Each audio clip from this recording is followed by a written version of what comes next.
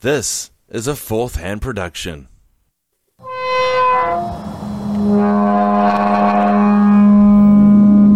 Story in the news today. You believe in ghosts and the paranormal? Now, are they UFOs, or are they like some crazy experimental, governmental? I don't know, planes that they're building. And police in Española are catching more than just criminals.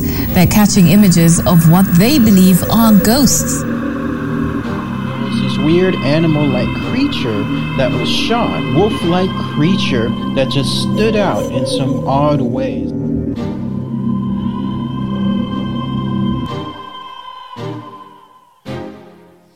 And welcome everybody to Strange Uncles. I'm Shane. And I'm John. And I am not haunted. Are you sure about that after that video? Totally haunted. Oh, dude.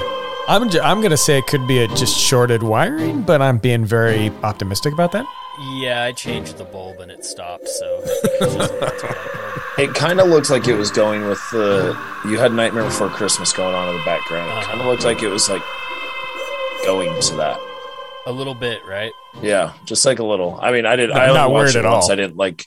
You were dissecting it. Yeah, but I was like, it kind of looks like it's just a light show for the mayor of Christmas Town. Yeah, it was nice. I was like, oh damn, he's got something going over there. So yeah, I was very annoyed about it.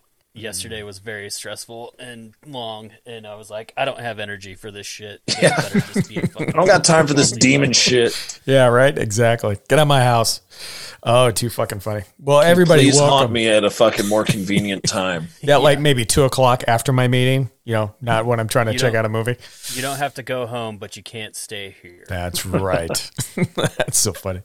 Well, welcome everybody to another episode. Halloween under our belt, by the way. I don't know how you guys went, but we had a pretty good time. Wasn't too bad. So Nice. yeah. Mine was awesome. Yeah. I went and saw Dune in the theater again. Oh wait, no, Oh that my was God, Saturday. you guys. And then I didn't do a whole lot on Sunday that I remember, so it must have been pretty fun. Oh, there you go. Well, I have not yet seen Dune. Don't judge me. John, I know you watch it again. I'm on my third watching of it. Oh my God. I think I'll probably so cool mad. out after tonight or after today. I'm like, all right, 3 times is good. It's good. Okay. I'm going to read the book now. I've got it on my I gotta watch it. I gotta find time with the wife to sit down. We've just been busy. We had a big party. We planned that and this and that, and it's just been a thing. So, hopefully things slow down a bit, but I will definitely let you guys know once I check it out. I wanted to real quick talk to the listeners about, and John, you can chime in on this too, because you finished a book before I did. I just finished it today. We like every now and again to throw out book recommendations to you listeners and say, hey, we think this is worthwhile. And I don't know, again, you can back me up on this, but there is a new book called Skinwalkers at the Pentagon, an insider's account of the secret government UFO program. It was fucking really, really good. I immensely enjoyed it. Yeah. It was really cool. Gives you more insight on Skinwalker Ranch and like kind of a little bit of the investigations that were going on after NIDS, and gives you a look into OSAP, which everybody thinks all this stuff was ATIP from the New York Times article, but ATIP spawned from OSAP, and OSAP was the one that did all of these investigations. It only ran for a very short time, but very, very interesting book, and it gives you kind of shed some light on some things that I don't think we were very privy to. I don't think we were either. And to be honest with you, and you mentioned too, you finished your book, we were texting back and forth a bit on it, and it's a very well-researched book. There's some nice background information in there. A bit scary. You talked about hitchhikers and things like that, and I'm 100% with you. They were talking about picking up. How do you describe it? Not necessarily entities, but people that would be at the Skinwalker Ranch. They would experience something, then they would go back home, and things would follow them back home. With their and family. it would spread. One of the researchers compared it to like a virus or like a disease or something, because like it would infect not only just like the house, but it would kind of like go into that like neighborhood or that area, the family members and everything else. It's just crazy. And some of them were actually diagnosed to actually get a disease like it. They like were terrible diseases, like health lymphoma issues. and like cancer.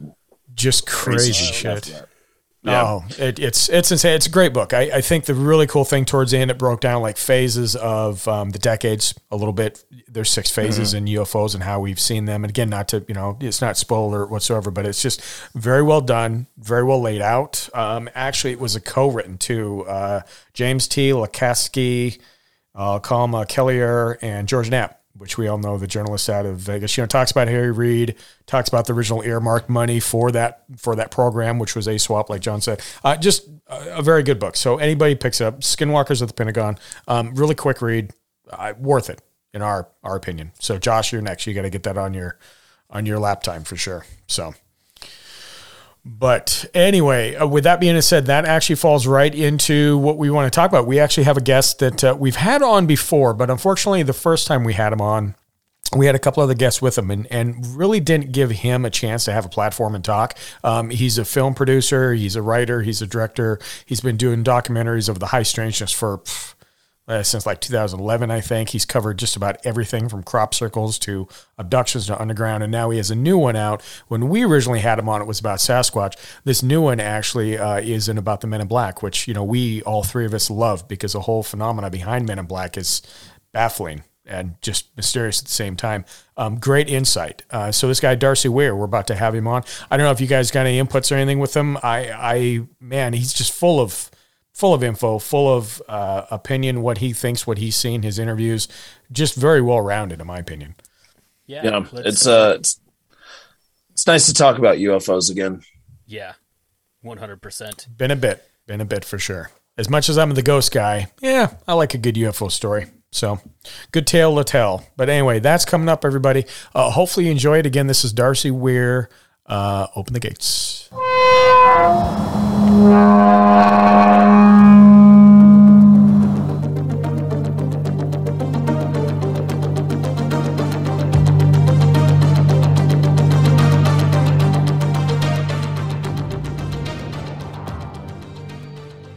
So in the past, we stumbled on an amazing individual by the name of Darcy Weir that has been neck deep in the world of high strangeness for a very long time.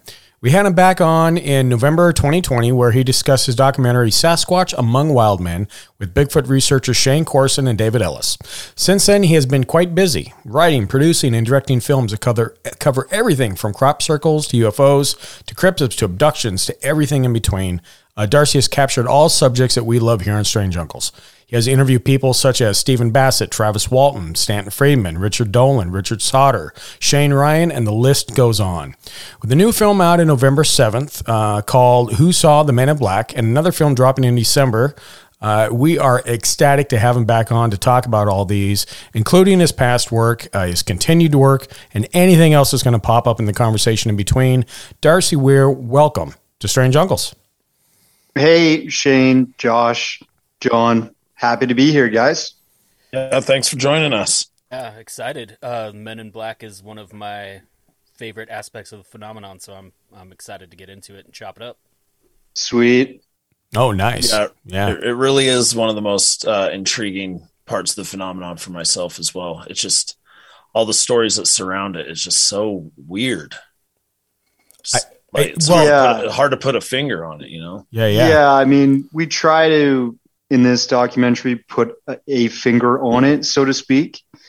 And we start from basically the very first Men in Black spoken of occurrence that happened surrounding a famous UFO event around Maury Island, just off the coast of Washington State there. Oh, and, yeah. Yeah, in 1947. And then we kind of go through from then to now. And each decade we highlight basically a major event that happened in terms of reporting on a Men in Black sighting or occurrence that happened after a major UFO sighting that was credible. I think I wrote the script and I wanted to go over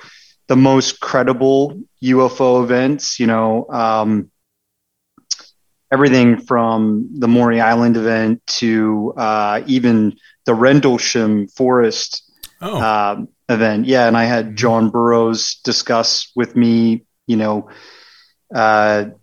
how he sort of recollected what happened after each time he went out into the field and there was a UFO encounter. And every time he came back to the base, he basically was kind of debriefed. And the strange thing with him was that the first night that he went out with Jim Peniston and those guys, I think Ed Kapansak is the other guy. Yeah. He doesn't really remember this happening, but multiple witnesses to him returning to the base said as soon as they pulled up, and there was a female driver kind of escorting them, they basically were greeted by men in black, men in plain black suits. And supposedly were even wearing sunglasses, and they were taken off to a room and interviewed. And Jim Peniston, he was subjected to, apparently, that he said later on after he had sort of a hypnosis session, he said that he was subjected to sodium pentothal, the truth serum, so to speak. And he was just heavily grilled by these men when he got back to the base. And John doesn't remember any of that. So he says, was my mind wiped, or was this just the experience that only possibly Kapansak and Jim had? He doesn't know, but he remembers things a bit differently. So I don't know. I think the really interesting thing about the whole lore behind the Men in Black is that it always seems to follow this tried and true, pattern of someone has an incredible UFO experience. Maybe it's something else. Maybe it's even contact experience, right? Yeah. Afterwards, it doesn't take much time, but they're usually greeted at their home or their work by some mysterious person that usually knows a lot about the event, even though the experiencer may not have even spoken a word yet to anybody they know, or very few people at that. And what happens usually is the subject of this sort of experience is going to be asked to recollect everything they know about the event. And then they're told, okay, well, if you talk about this, these things might happen to you. So there's threats. Oftentimes there have been people that have reported having trace evidence from sometimes UFO events like slag material or something like that. And that is usually confiscated, or these men in black, so to speak, are instructing the person to give it to them. And if they don't, life is going to get harder, for them, their families and everything else. Like it's a weird, it's a weird dichotomy. Exactly. Yeah. Yeah. First of all, you mentioned Rendlesham. So we covered Rendlesham. That's a very strange case. And John, you know more, so you read the book about it. Just how everything unfolded. And then of course, a bunch of years later, they came out with, things that wasn't said originally. And so what you're saying with that necessarily kind of, lines up with what that is. But I think the one thing that fascinates us is, like you mentioned, timing, how quick. Like, have a witness that sees something. Literally, these guys, supposedly Men in Black, are there within like the next day or possibly within hours, depending on what the case is. And they know everything. They got everything mapped out, wiped out. Like it's kind of a weird thing. Like how, Yeah, exactly. And this isn't just recently that people report that, and if anybody, does a little bit of research, just looks at the world that we live in today, we're surrounded by technology that can monitor everything we're doing, right? It's kind of scary. We're living in this like almost 1984 George Orwell type of world. It's not dystopic yet. But the technology is there for grand surveillance, for surveillance on a scale that we've never seen before. But if you look at Men in Black accounts, go back to the Howard Dahl incident, like I mentioned, the Maury Island UFO incident. Howard Dahl experienced this in 1947. And he was out on his boat with his dog and son, and they saw a number of UFOs overhead. One of them seemed to lose stability, and it seemed to release a bunch of material into the ocean and onto the boat, and supposedly, from what the accounts were, killed his dog in the process and injured his son. The next day, he had some of this slag material. He kept it. And the next day, he was in a diner, and a man approached him while he was sitting in this diner. And the man said, "Yesterday, this is what happened to you. I know all about it." Basically recalled everything as if this man was on the boat with them, and said, "Don't speak a word of this to the public," and the typical sort of threat tactics. And you got to be wondering how in 1947 did they have the surveillance, intelligence, equipment, tactics, what have you, in order to have somebody show up the next day and say, "Shut up," to a witnesser, to an experiencer.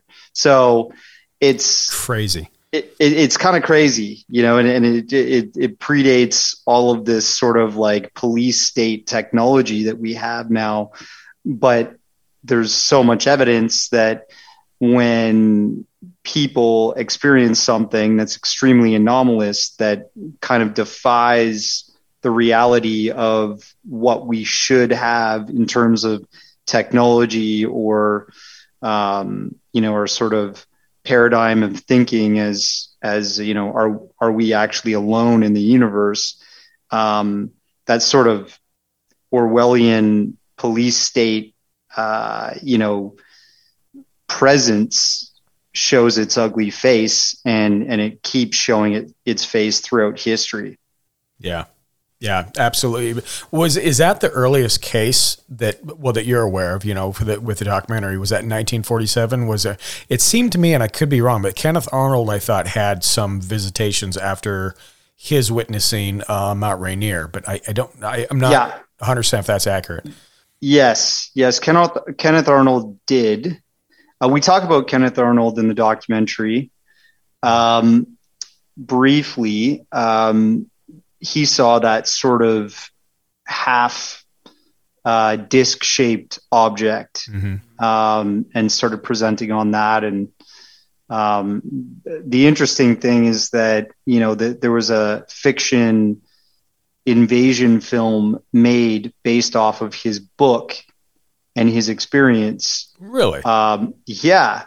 Huh. In the 1940s. And he was absolutely, he was completely and utterly destroyed because of that, because it basically made a farce of a real encounter, right?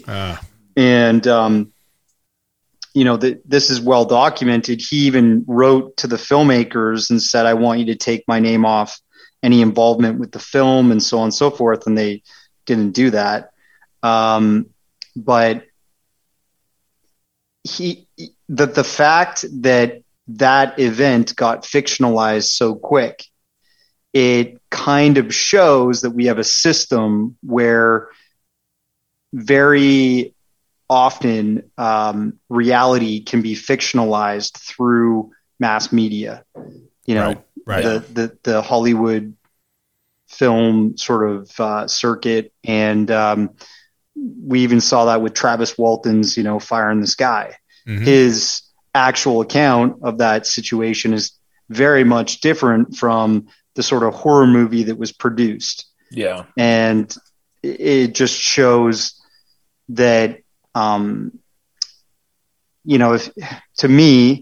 if you're not using a Man in Black to go out and debunk something or shut down the truth about an event that happens in terms of the UFO subject, you can always use mass media. Sure. Especially these days. Mm-hmm. Just make it seem fanciful and completely distort the story. Pulls the credibility right out of it. At that point. It's like Law and Order ripped from the headlines, but changed just enough that you can't sue. Exactly. And the interesting thing, about that is that people will then often remember the fictionalized version of that tale. Yes. Then they go, oh, Fire in the Sky. Mm-hmm. You mean that horror movie with a bunch of like B-level actors? Like, I thought that was cool, I didn't know that was a real event. That's based on a real event. What are you talking about? Yeah. Well, I always knew that because I grew up loving that movie. It terrified me. It's one of my favorite movies growing up, but I always knew that it was based on a true story or whatever. But in my kid brain, before I even got really into like investigating any of this stuff or anything like that, I thought that's just the way the story went, essentially until I read the actual book Fire in the Sky and everything. But for a long time, I just thought that that's how it was. Well, my favorite part of that movie was when he's on the ship and he wakes up in this kind of like skin capsule and breaks out of it and then says hi to his neighbor, and his neighbor's like only like half eaten or something. Mm-hmm. And then he eventually finds a floating alien suit. And when he lifts the mask, he sees the alien's actually chilling in there and he kicks him in the face. And I was like, Travis, did you really kick an alien in the face? Yeah, right. And he's got to deal with that. What happened in his accounting of the story? No, not at all. He was in that room. Yeah, there was no got into the hallway. There was no zero gravity experience. It was all just him walking around a normal gravity ship. Well, isn't that weird? It's trying to figure out how the hell to get out of there, I think. Yeah, exactly. It's almost like a weird, twisted version of the Mandela effect. You get these shows out there, these movies that, they're planting the seed. It's not the correct story. It sticks in everybody's head. And at that point, that's what's the truth. And you're not going to tell them otherwise unless you really try to do the research behind it. It's just crazy. I'm pretty sure that's what Kenneth Arnold was worried about when he saw that this bad Hollywood sort of basically thriller invasion film was going to come out. He wanted his name struck from it, and he wanted to get back the rights, but it didn't work out in his favor that way. Maybe by design, so that people would only remember the fictionalized version of what he was writing about and reporting about. And that happened in the 1940s. And we talk about the Maury Island incident, which also happened in the 1940s. And in the documentary, we go every decade, we kind of cover one major story, the 50s, the 60s, the 70s, the 80s, the 90s, right up until now. So that, I guess you're kind of approaching on my question on that. We asked about one of the oldest, which again, Kenneth Arnold. I wasn't sure, but if that's the case, What's the most recent, if we look at that you strung on? Well, we discussed a event that happened in, I think, 2013 that was basically happened at over top of the Men in Black visited a hotel in the American side of the Niagara Falls region. And it was after a experiencer recorded a video of a massive UFO hovering over the falls the night before. And they looked apparently identical. They were intimidating. The people that were working, like the hotel clerks, said that they seemed to look inhuman. Like they didn't have eyebrows. They had massive eyes, like bigger than normal human eye proportions, very blue colored, apparently. They're really tall. They didn't seem to have any hair. And they were wearing the fedora hats and like black long suit coats and such.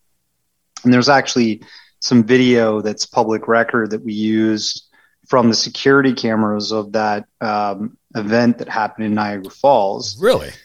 Yeah. I think I've seen this. Just the two guys walking in the hotel. Exactly. Yeah. Isn't there some like hotel dialogue, like some recording from some lady that worked at the hotel about that incident? There's a couple people. There's testimony from an individual who talked about, basically being harassed by the Men in Black the next day because they were looking for the individual that took the footage at his work, but he wasn't working that day. He'd called in sick. So, it's that in hot pursuit sort of testimony that we always hear about, that there's sort of these dubious tactics to track down experiencers and quickly subvert their story, intimidate them, take their footage, pictures, you name it. And, in the documentary, just to mention pictures, for example, I interviewed Richard Doty. I was going to bring him up, actually. So I'm glad you did. And, it's interesting because we always hear Men in Black sightings. I mean, if you read any of the books or literature on Men in Black, there always seems to be sort of an inhuman element, but then there's obviously a human element. Like the guy that showed up after the Maury Island incident, I'm pretty sure was some kind of intelligence agent. Richard Doty was formerly with the Air Force OSI, the Office of Special Investigations. And his job, literally during the 1980s, was to go out and find witnesses that had taken pictures or had, witnessed something that was anomalous in nature and looked like a UFO. And most of the time, he says, those UFOs were ours. They were top secret, black budget, military, experimental aircraft that were being worked on, test flown. And the interesting thing is that I'm pretty sure whenever you see these sort of test flight operations, they're the UFO is usually being tracked by some kind of traditional military airplanes, right? Right. And what's likely is that the military airplanes are outfitted with all kinds of tracking cameras, and maybe even satellites are used to get telemetry of where these things are going and how they're going. And because of that sort of tracking that they have whenever they test fly some of these things. They know everybody that's in the area. They know, let's say they flew it over a mountain range and there was only a handful of hikers in the area, and a few of them had cameras, and a few of them looked up, saw the object, snapped a few pics, had to mention to each other, what the hell was that? Kept on going with their hiking. And then they end up back at their home. The next day they wake up, knock, knock, knock. Yep. Richard Doty and two other men are at the door, and they say, hey guys, we wanted to introduce ourselves. We're from the Office of Special Investigations for the United States Air Force. We heard that in this area there was possibly some objects that were witnessed in the past 2 days by some people, and we were just wondering if you may have encountered anything when you were out and about, going about your day. Mm-hmm. Usually the witnesses will say, well, that's really interesting that you say that. Actually, yesterday, it just so happened. I was out. Yeah, it just so happened. I was on a hiking trip with my friends, and, we had a few drinks and yada, yada. We look up at the sky and we see this incredible object.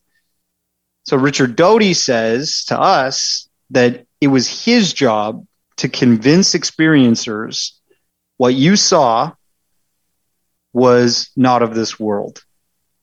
We think it might be an alien, technology or some kind of, and that's basically what he did with Paul Bennewitz. Right? Yeah, convinced them that there were aliens at the base, or that at the Dulce, New Mexico base. Yeah. And he was intercepting information from the Kirkland Air Force Base, which, if everybody does a bit of research, that's the perfect candidate Air Force Base for all kinds of UFO activity that might be ours. Yeah. It might also be a convenient place for some of those to land that, who knows, maybe they're not ours. But the point being here is that Richard Doty.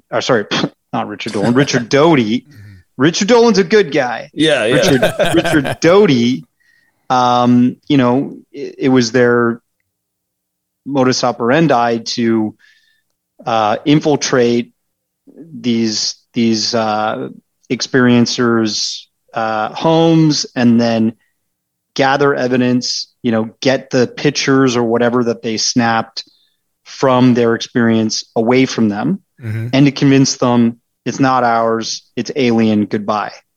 Mm-hmm. Right. And if they didn't give that stuff up quickly, there was usually some harassment and other tactics to get that evidence away from them. Right.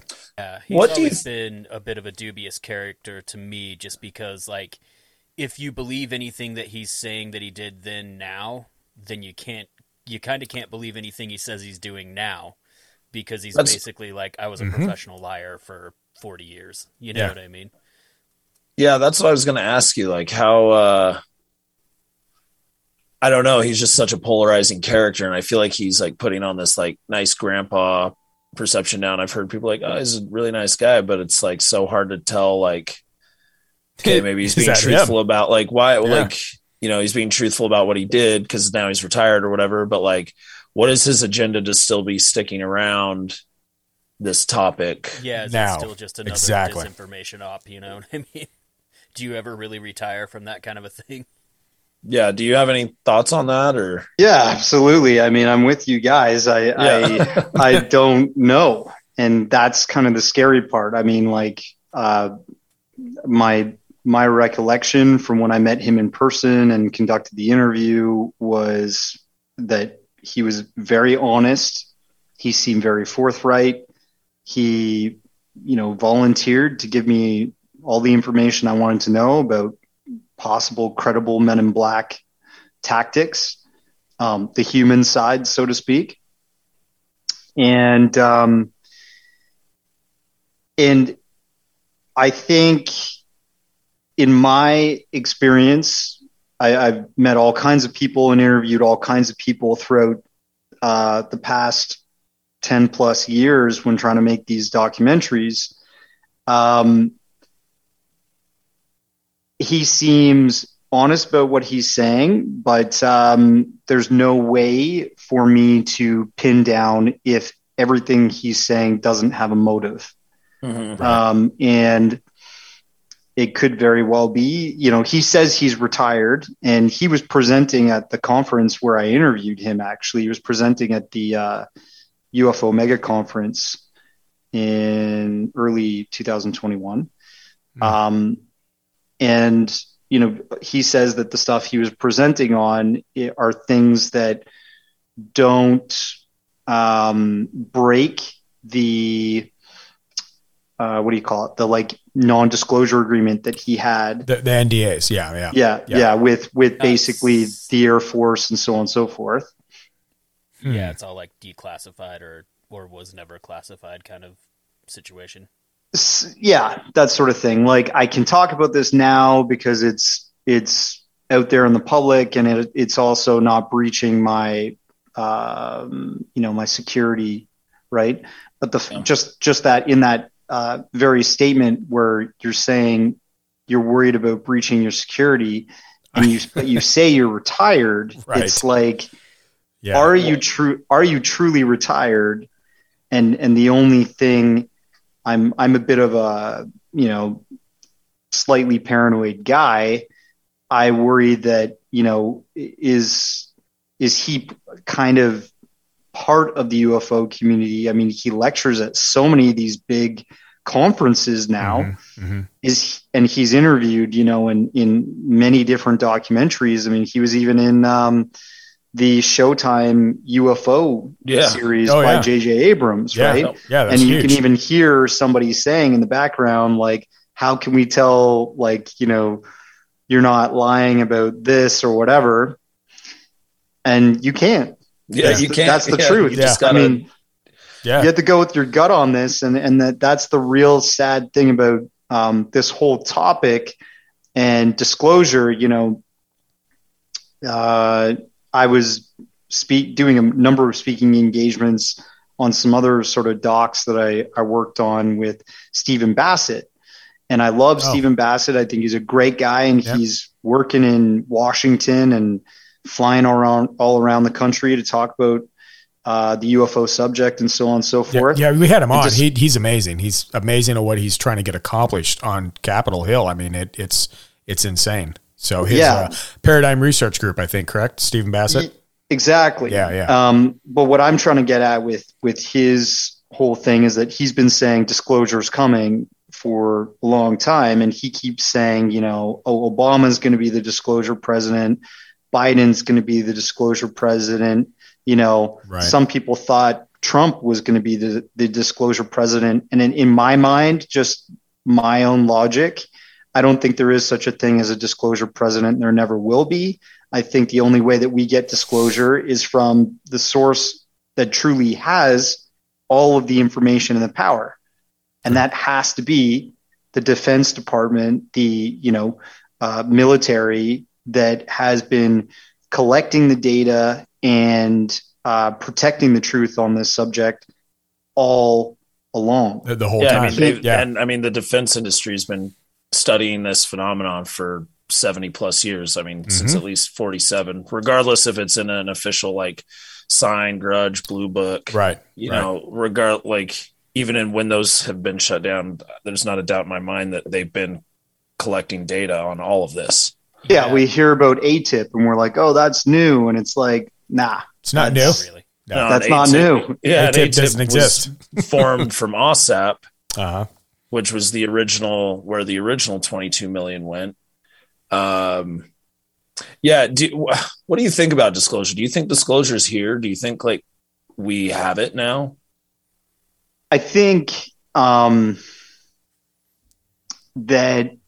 we'll never truly have it until we actually get confirmation from, like, the Pentagon or some kind of executive branch of the military or an intelligence agency, right? Like, for me, that is the smoking gun, and it always will be. You know, if there was a press conference held where we have some high-ranking military officials saying that are currently active, not like retired ones, but some currently active guys saying, look,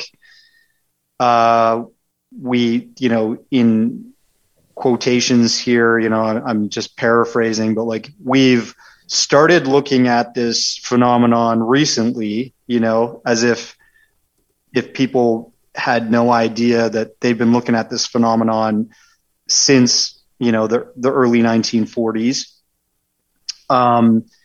And it's come to our attention that maybe not all of them are weather balloons and atmospheric or, you know, some other, astrophysical sort of object, whatever. We're starting to realize that there's things in our aerospace that are not from our military arsenal and not from any foreign arsenal and are intelligently controlled and defy, you know, anything that we can describe, whether it's top secret or not. That would be kind of like disclosure to me, just because they're the ones that act. And I would still be kind of skeptical, because I'd be like, well, why would the military ever want the public to know the truth about this? You know, they've had such a nasty sort of hand in covering it up since the beginning. So why would they kind of come out and acknowledge it to the fullest extent? Agreed. Yeah, I mean, it's like you kind of got to double down at this point. You've been so shitty all these years. It's like, you go back on that now, like, the public already doesn't trust you. What's that going to do to the public's trust then? That's exactly it. You're going to have so much egg on your face at that point that, you know, there's no way. I mean, that's not strategic either, if you think about it, like what the military represents. That just isn't, that's not the move that the whole theory of the military, it just defies all of that. And you know, I don't know if we're ever going to get to that point. But I'll tell you what, so Darcy, if you don't mind, we're going to take a quick break. We're going to come back. Want to pick your mind a little bit more about this new documentary, and hopefully we have some time to go into some of the other past ones and kind of, you know, what you enjoy doing, you know, what you enjoy focusing on, how these come up. So if you don't mind, bear with us. We'll be right back. Believe in UFOs? Felt that chill up your spine that you just can't explain? Contemplate the other side of reality? Do you shake your head at the world that seems to have lost its common sense? Well, look no further than Strange Uncles. Find them on all podcast platforms and call their hotline to tell your side of reality at 801-252-6945. Open the gates.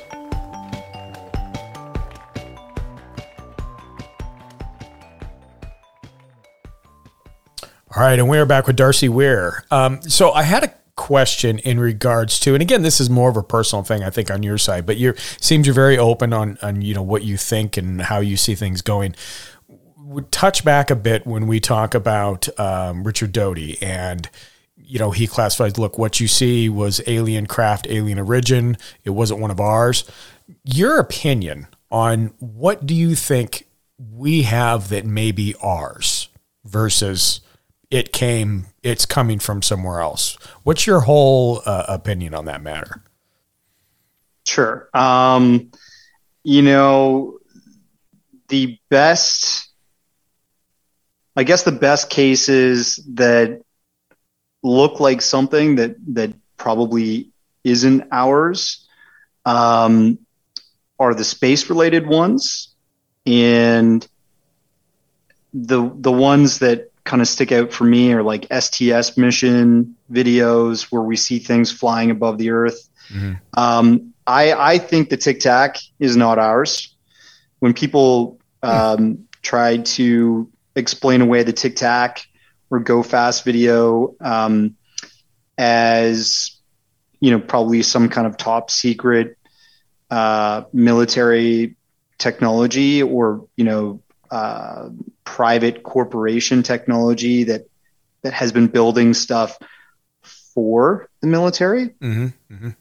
I don't think the Tic Tac meets that specification, because I think we're still dealing, when it comes to UFOs, with traditional forms and shapes that we've seen, but they just got even more triangular. So, right. A lot of people talk about the TR-3B. That's the infamous possible black triangle. Black Triangle secret spacecraft that was really a space platform built to travel around our solar system and possibly go to another one if they refine the technology enough to jump across to another star system. But I definitely think that we have gotten to the point to make technology that can run around our solar system and look at different planets secretly. And we still think that they're shooting up fossil fuel rockets, with astronauts in a tin can, and they're going to take their 300-day voyage to Mars and stuff. Like, I think that's really, that shows how controlled the information is, and shows how dumb most people are about the actual technology that is probably out there in black budget projects that the military has tested out. The TR-3B was built to take large amounts of personnel. Like, it was like a floating apartment. It apparently had a mess hall and could take a tank and stuff to space. So it wasn't, this tiny 3 lights in the sky. Right. But I think and the TR-3B apparently made its maiden voyage, from some of the experts I spoke to. So just to let you know, I am actually releasing a TR-3B documentary with Tyler Glockner of the Secure Team fame, the YouTuber, in December. So it's kind of like 2 docs back to back in the next 2 months. But awesome. Yeah. And we could talk about that another time, a bit more in detail. But, sure. The TR-3B apparently made its maiden flight in 1979. Really? And wow. Huh. Yeah. And if you think about that,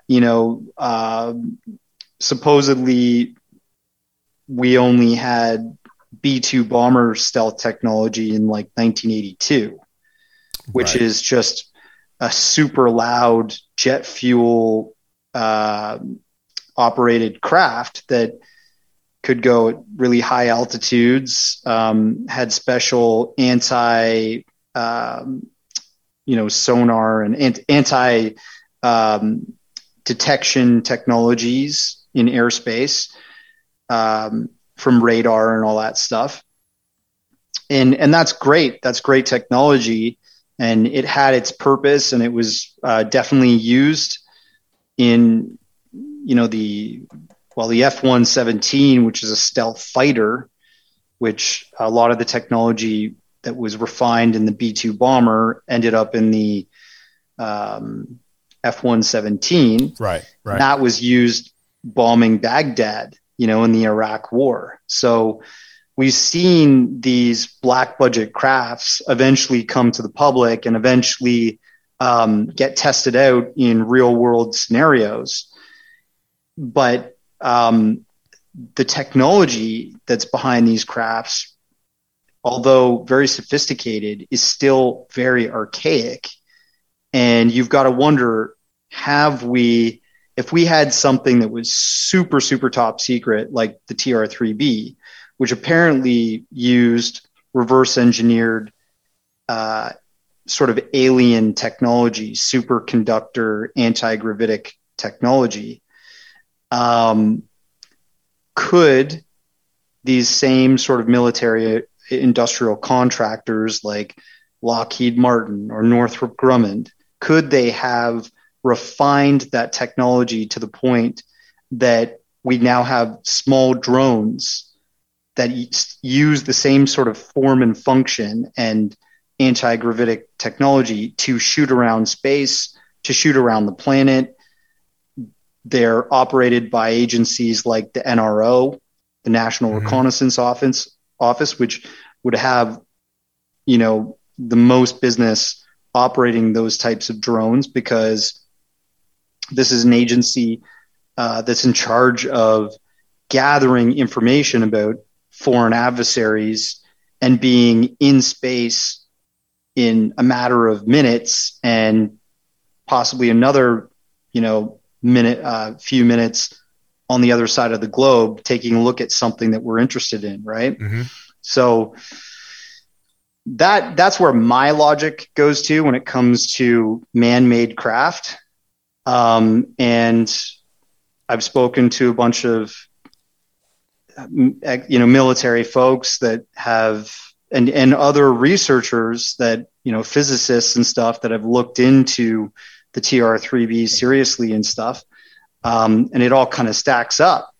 So it doesn't take much of an imagination, a logical imagination, to draw a conclusion that we have UFOs that look like black, silent, low flying and high altitude and space capable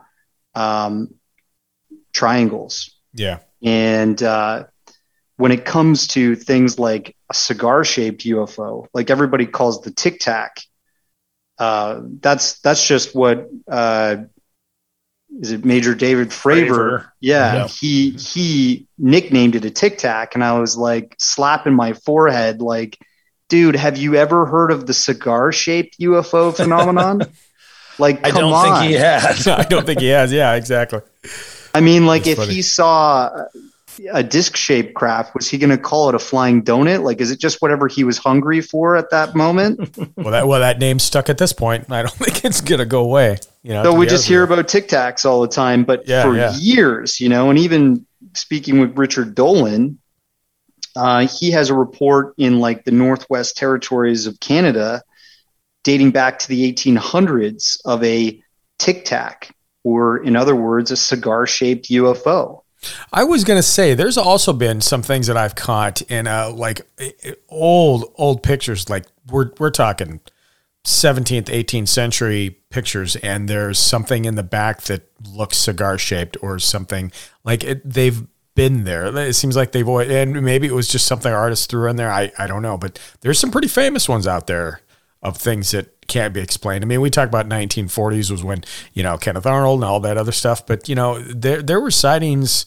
There was one in Texas and I don't know, Josh Feed, like 1856 or 1860, somewhere where they claimed that it crash landed. They have it buried in the local cemetery, and it was a thing, and people just kind of forget about those, from back then. Yeah, I'm not sure which one you're talking about from Texas, but yeah. I think I would say it was near Alamo. Are you talking about the Aurora crash I think of that's 1897? Believe so. That might be the one. Yeah. So yeah, I mean, like, we weren't, to my knowledge, and they called that a torpedo-shaped sphere cruise through the sky, right? And I think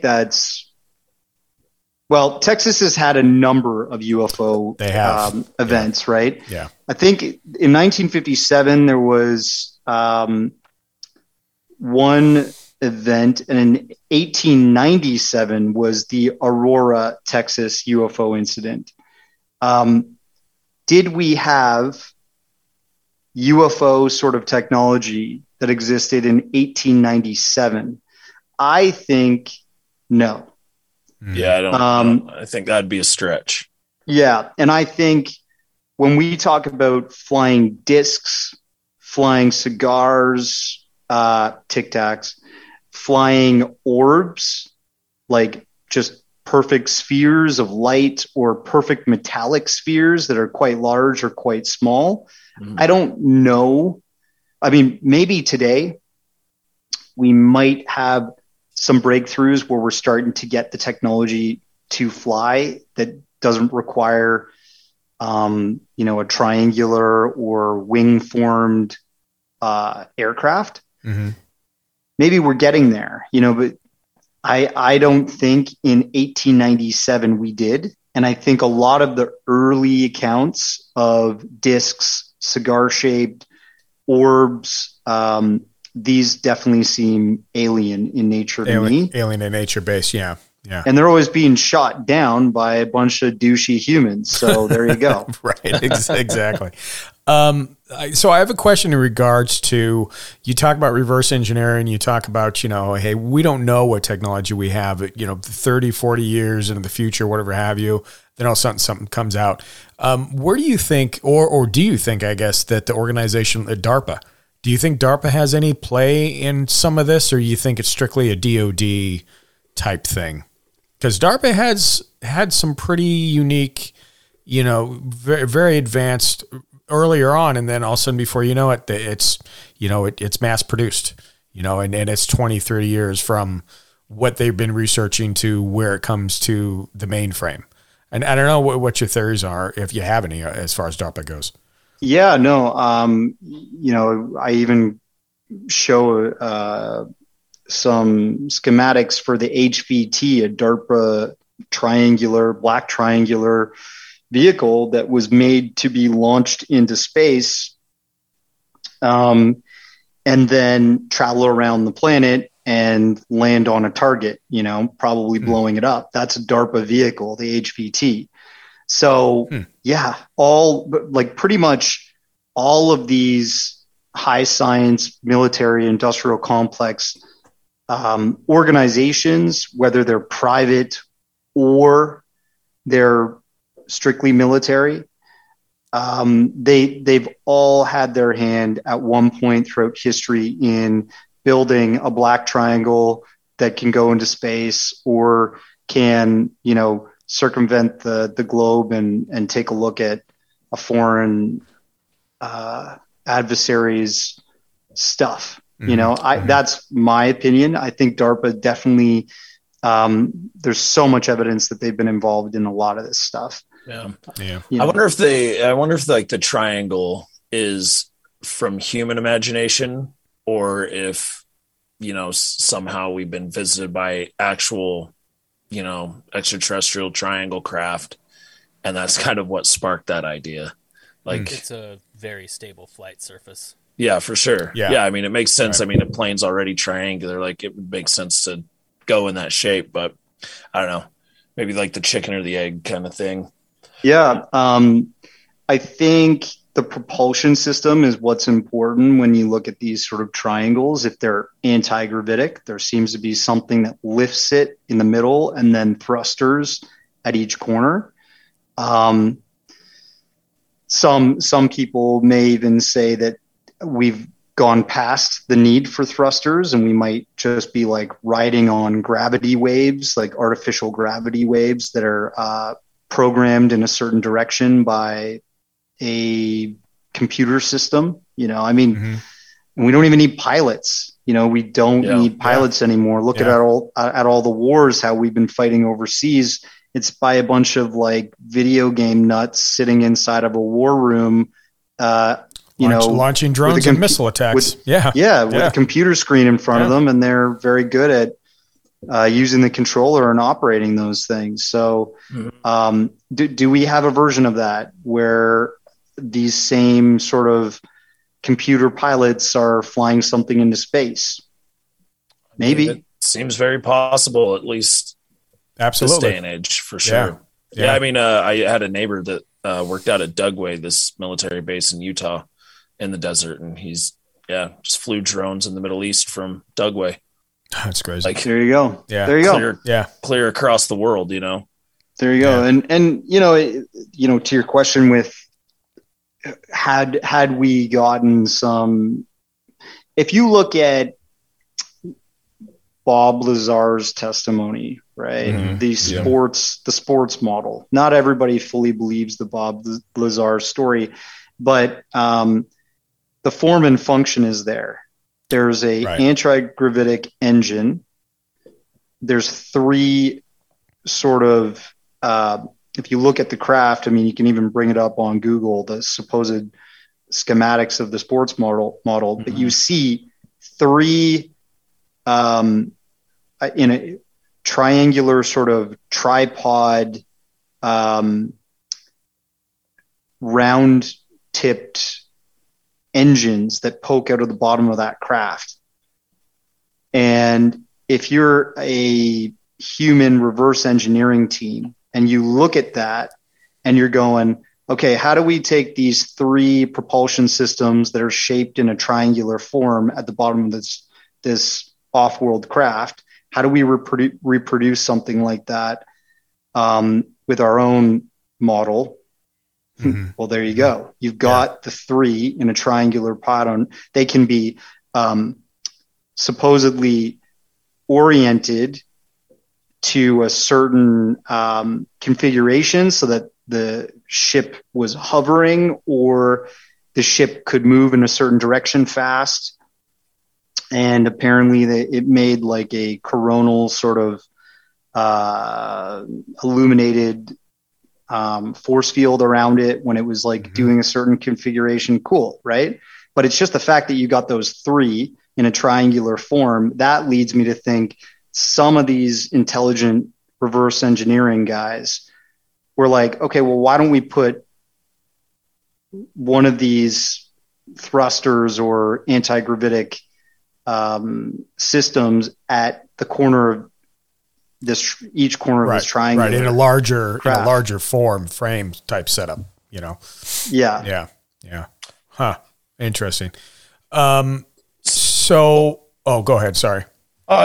So Darcy, I've been looking at your IMDb and it is pretty impressive. You have been a very busy man. That's what I was going to cover this past 10 years. Where do you find the time to do all these projects? And also, like, how do you decide on, like, yes, this is something I want to cover? Yeah, you've read my mind, John. God. Yeah. Yeah. So, I mean, I originally popped on your podcast and we talked about the Sasquatch Among Wild Men, that documentary, and the whole theory of relic. Hey, wouldn't it be cool if it's true that some kind of relic hominid, this ape-like man or something that stands upright and looks like a forest-dwelling gorilla creature is possibly stalking the woods of North America and other civilizations around the world? Russia, China, they all have their own wild men, right? And it's, I don't know. I think I've just always been interested in what if it's true. And I never really was attracted to the sort of cryptid subject matter. That I came to that later. But I think just through sort of studying in university and taking a astrobiology course, that this one I took was called Life in the Universe. And you kind of go over the Drake equation and all this sort of like probabilities, the realistic probabilities that we're not alone in the universe. It's so interesting because that's being taught in university, but then mass media has these guys like Neil deGrasse Tyson and Bill Nye showing up saying, we're alone. Yeah. It's bull. Yeah. There's no such thing as UFOs from outer space and yada, yada, yada. Right. And it's like, it's so weird because these guys obviously went to university and would have had to take way more advanced versions of the course that I took. And in the course I took, they're saying, guys, we're not alone. The probability is real. But these like mass media pundits are constantly hammering us in the head saying, we're alone. And we don't have technology that can do anything except for shoot a rocket into the sky. So I get attracted to the ideas that are on the fringe. Basically, I like this sort of stuff because it really challenges the everyday paradigm. And I'm sure you guys are attracted to that stuff too, obviously. Yeah, for but sure. like, I hate it. I can't stand this stuff. I'm just I doing this to pay the try bills. to do it justice. That's Yeah, all I'm right. trying to say. You know, I don't want to like produce another hoo-ha crazy documentary. I want to like look at it with I guess like a really good thinker's cap and say like, look, here's some evidence, here's some evidence, here's some evidence. And just kind of take people down a logical road when examining things like, could cryptids be real? Are men in black going around throughout history and, you know, operating from different intelligence agencies and military agencies to protect the public from knowing the truth about the UFO subject? What's really there? Yeah. Yeah. I sorry to interrupt you. I just thought of this question, and you might answer it in the documentary Who Saw the Men in Black, but would you say in your research and your studying of this topic, do you think the Men in Black are from one, for lack of a better term, like agency or one thing, or do you think Species? there could be multiple types of Men in Black from like kind of different, I don't know how to phrase this question, but like, are the Men in Black part of one thing, or could they be different things? But kind of, does that make sense? I'm shaping that question horribly. No, it totally makes sense, and I'll get to it. Josh, did you want to say something about that? I was just going to piggyback onto that and say, like, circling back to the uncanny valley inhuman aspect of the Men in Black that you were talking about earlier. Like, if in John Keel's research and writings and everything, you come across story after story of them being off in some way, where like sometimes they look like a straight up reanimated corpse, sometimes they look like they've got weird robot attachments poking out of their pants, and sometimes they seem like just regular people. And I was wondering, and I think this kind of gets to what John was asking, was like, do you think maybe there's like two separate things running, where there's like the weird supernatural Men in Black that are maybe popping out of the phenomenon, and then the government agents? Or do you think maybe they're like all kind of the same thing? And if the inhuman aspect of them is, if you think that they're all like one government agency, or just at least from the government, whether it's multiple agencies or not, do you think that inhuman aspect is like some kind of threatening tactic, or like what would be the point of that if they're all from the same place? Right. So I think it's information control is the number one objective from all of these encounters.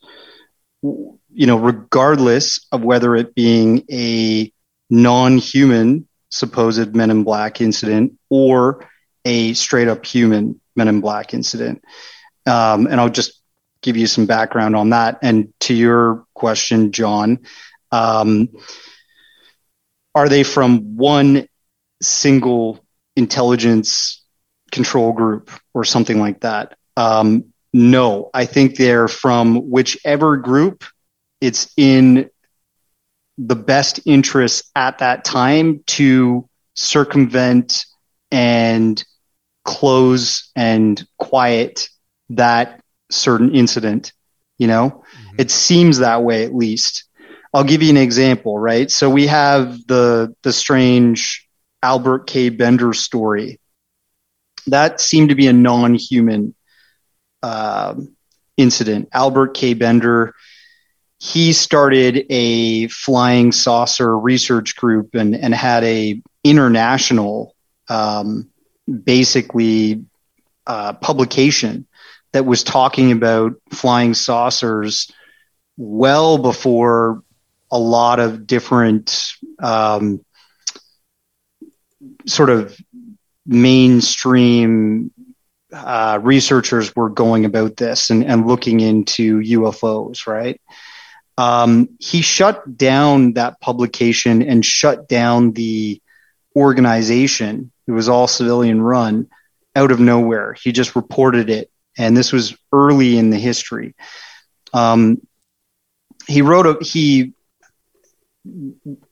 Basically a book came out called Flying Saucers and the Three Men by Gray Barker and Albert K. Bender. And Albert K. Bender, this came out in 1953. And he basically said, look, the reason why I shut down that organization that was doing super well, it had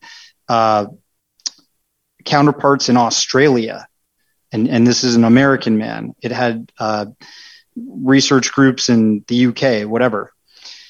He shut it down overnight because he said one night he was sitting inside of his home and three shadowy figures just sort of appeared, and they had glowing eyes and they looked incredibly non-human, and they had this sort of shadowy black attire, and they wore black hats, and they said to him, stop your research group, stop looking into this subject. We need you to basically shut up. And the reason why, apparently, was because this group that was visiting him were of a extraterrestrial origin, and they were doing a clandestine mining operation in Antarctica. Okay, as odd as that sounds. And they didn't want UFOs to blow up because maybe some of their activity was going to be tracked, and that would mess with their mission. They gave him a medallion when he, sometime later published this book. He said, when the medallion disappears, that's a message that I can talk about this. And that's when he published the book. He said, okay, I've been given the green light. And so that's just another incident of a non-human. And so right there, the subversion and the tactic to shut somebody up about the UFO subject is quite clear, but that was an off-world group that was responsible for that Men in Black sighting. They probably knew, maybe, it's in our best interest to act upon this as quickly as possible. And we don't want to have some human intelligence agency be involved in this because maybe it'll blow our cover. So we'll just go directly to the source and yada, yada. Right. So that's a example of a non-human incident. And there's many more apparently that have happened throughout history that many people have reported on. But then you've got, Richard Doty. He worked for the Air Force OSI. That's a distinct group. Then you've got the Japan Airlines incident that happened in the 1980s.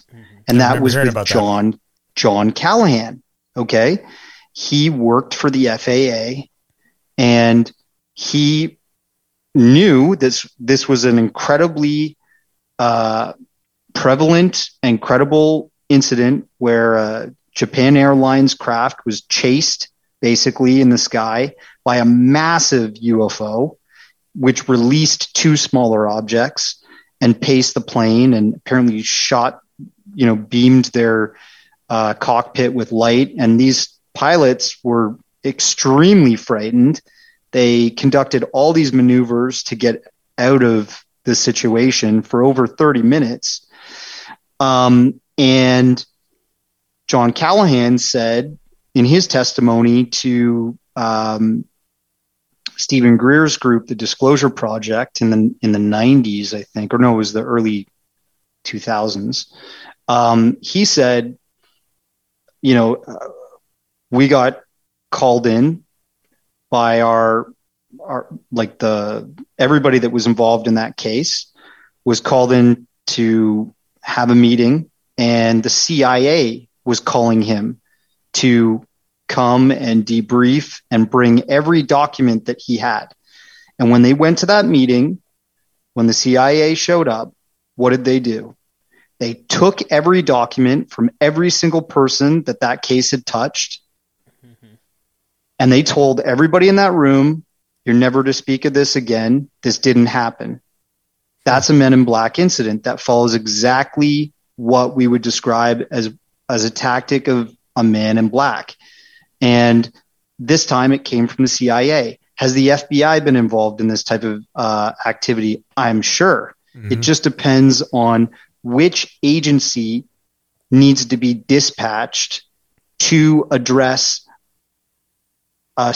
certain individuals, right? You know, if you have a man and wife sitting in their home and an FBI agent knocks on your door and shows their badge to you and then says, I need all the information you have on this incident and some slag that you recovered or whatever, you're probably going to be frightened and say, okay, this is an FBI agent. This is more than just a police officer showing up at my door. I'll give over my information. For this incident with John Callahan, he worked for the FAA. Yeah. The best agency to go after that is the CIA. Then they're like, whoa, this is serious. We should probably shut it down. And the cool thing about him is that he kept his documents because he was like, screw this, you know, like this is an incredible incident and we shouldn't be giving away all of our stuff. And those documents eventually get published through the Disclosure Project, right? And you can see, you know, everything. There was 2 different air traffic controllers that were able to track these objects when the Japan Airlines pilots were calling in. There was a military air traffic controller on the case, as well as the standard air traffic controller for whoever was in Alaska at the time. So, yeah, I think it's amazing. To your question, John, is that Men in Black will take on the form of any intelligence agency, any military agency that needs to cover up a situation that should not get to the public, that could destabilize or frighten the public in any way, economically, psychologically, you know, any tactic. Totally makes sense. Yeah. Yeah. That's amazing. That's amazing. Darcy, we're running a little bit out of time, but I'll tell you honestly, I mean, it's amazing. And listeners, you know, we asked you earlier some of the things that you've been involved in. I mean, God, the list, crop circles, underground. So we mentioned Sasquatch, of course, the new, who saw the Men in Black. It's amazing how long you've been doing this and how many things, and the people you've worked with, the people you've talked to, the people you've interviewed. I would assume you made some pretty good friends in the process, I would think, on this stuff. You have a documentary come out in December. Is there anything past that? Anything on your bucket list that you really haven't had a chance to bite into yet? Yeah. I'm currently working on a Bitcoin documentary. I'm really interested in, the world of cryptocurrency and blockchain technology. And I think pretty much we're at this precipice of Web 3.0 taking over. Interesting. The old internet was launched in the 1980s, and the new internet, the new world of technology and apps and finance and all that stuff is being launched right now. We're experiencing it. It's a $3 trillion industry right now. To give a sort of example, gold is a $9 trillion industry. Right. That's like the oldest asset class, that everybody wanted throughout history. But I think this new asset class, this new technology class is going to be in everybody's lives every day, within the next 5 years in some form or function. That's interesting. Yeah, and maybe there's a reason China banned cryptocurrency, and it's a thing. I've been looking into it a bit too, and it's just absolutely is amazing. It's kind of it's a scary thought, to think about it. Once they banned the internet too, just so you know. Yeah. Back when the internet first launched, they banned that, and then they relaunched it with their own super censored version, right? Super controlled version. So the same thing is happening with cryptography, with blockchain. They banned Bitcoin and all that stuff. But it's temporary. It's all coming back. They're even talking about allowing miners to possibly come back to the country. The industry might come back there because they're looking at how it's all gone to the United States, places like Texas. Even some of the miners just drove up to Kazakhstan because that's just on the border there. And they're firing up their server mining warehouses there, and it's still cheap and it's close to home, and they can keep going and making tons of money from it. It's insane. Yeah, I've actually just got a few miners coming my way, actually. Yeah. Oh, you got them. There you go. You haven't got him yet. They're coming your way. I've been waiting since April, but there you go. Supply chain. Ethereum, or what are you trying to? Are they ASIC? HNT, they're rack hotspot. So they're just Very cool. hotspot miners. Yeah. Cool. It's amazing. Cool, yeah. Amazing world. Amazing. Everybody, so stand by. On the 7th, the documentary Who Saw the Men in Black is going to drop. And then, of course, in December, Secret Space UFOs Part 1. Just amazing. No. That's Secret Space UFOs Rise of the TR-3B. That's coming out. Perfect. Okay. Part 1's already out. If people want to check that out. Okay. No worries. That's Where's amazing. a good place for people to consume your wonderful documentaries? Yes.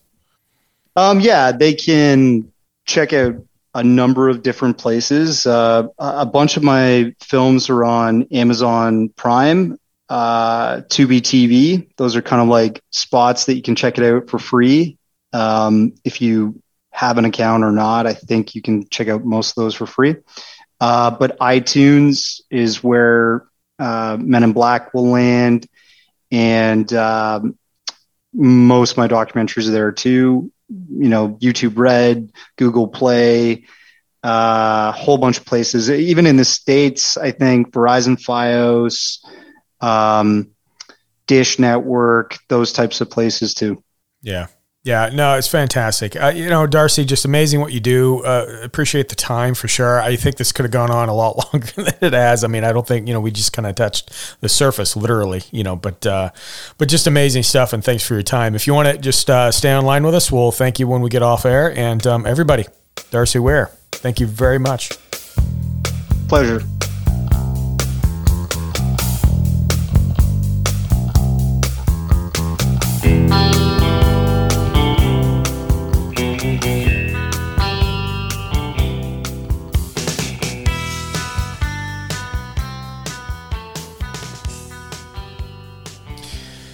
Yeah, I don't know. There's really not much to say. I mean, I think that there's a lot more that he could. I want to watch the documentary. I have it on my queue now. I have not seen it yet, but after he was talking about, even like Kenneth Arnold way back in the 40s, and then you go now. The one question I had, I think, after the interview was, and I was going to ask you guys this. So, we asked him the earliest, everything in between. What do we think they're coming from? He kind of covered that. But one of the latest incidences was 2013, and there really hasn't been anything past that. I ran out of time. I actually forgot I was going to ask him this, but I wanted to ask him, first of all, when Richard Doty retired, because, he was doing the thing. He was trying to convince people and all that. And there hasn't been anything since like 2013 till now.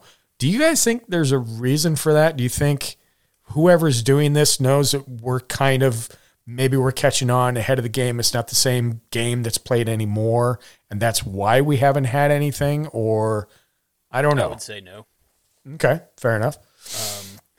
I think if anything, like for what we kind of talked about with whether or not we thought it was all coming from the same source, whether it was human or not,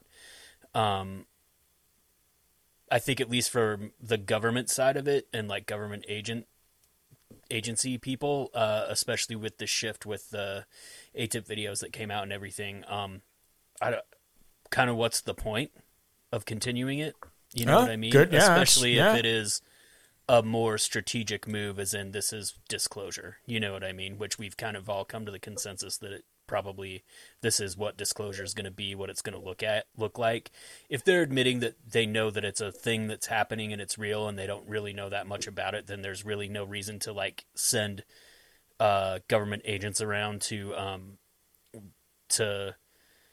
intimidate people and try and like keep people quiet anymore. You know what I mean? It just kind of doesn't really make sense. I get that. Or maybe these people haven't come out with their stories yet. They've been scared enough to keep quiet and nothing has come to the surface yet. Mm-hmm. Yeah. Yeah. Could be. I can see it both ways, you know, honestly. You know, things have changed. I mean, for sure. You know, I mean, and like I said, I think, agreed.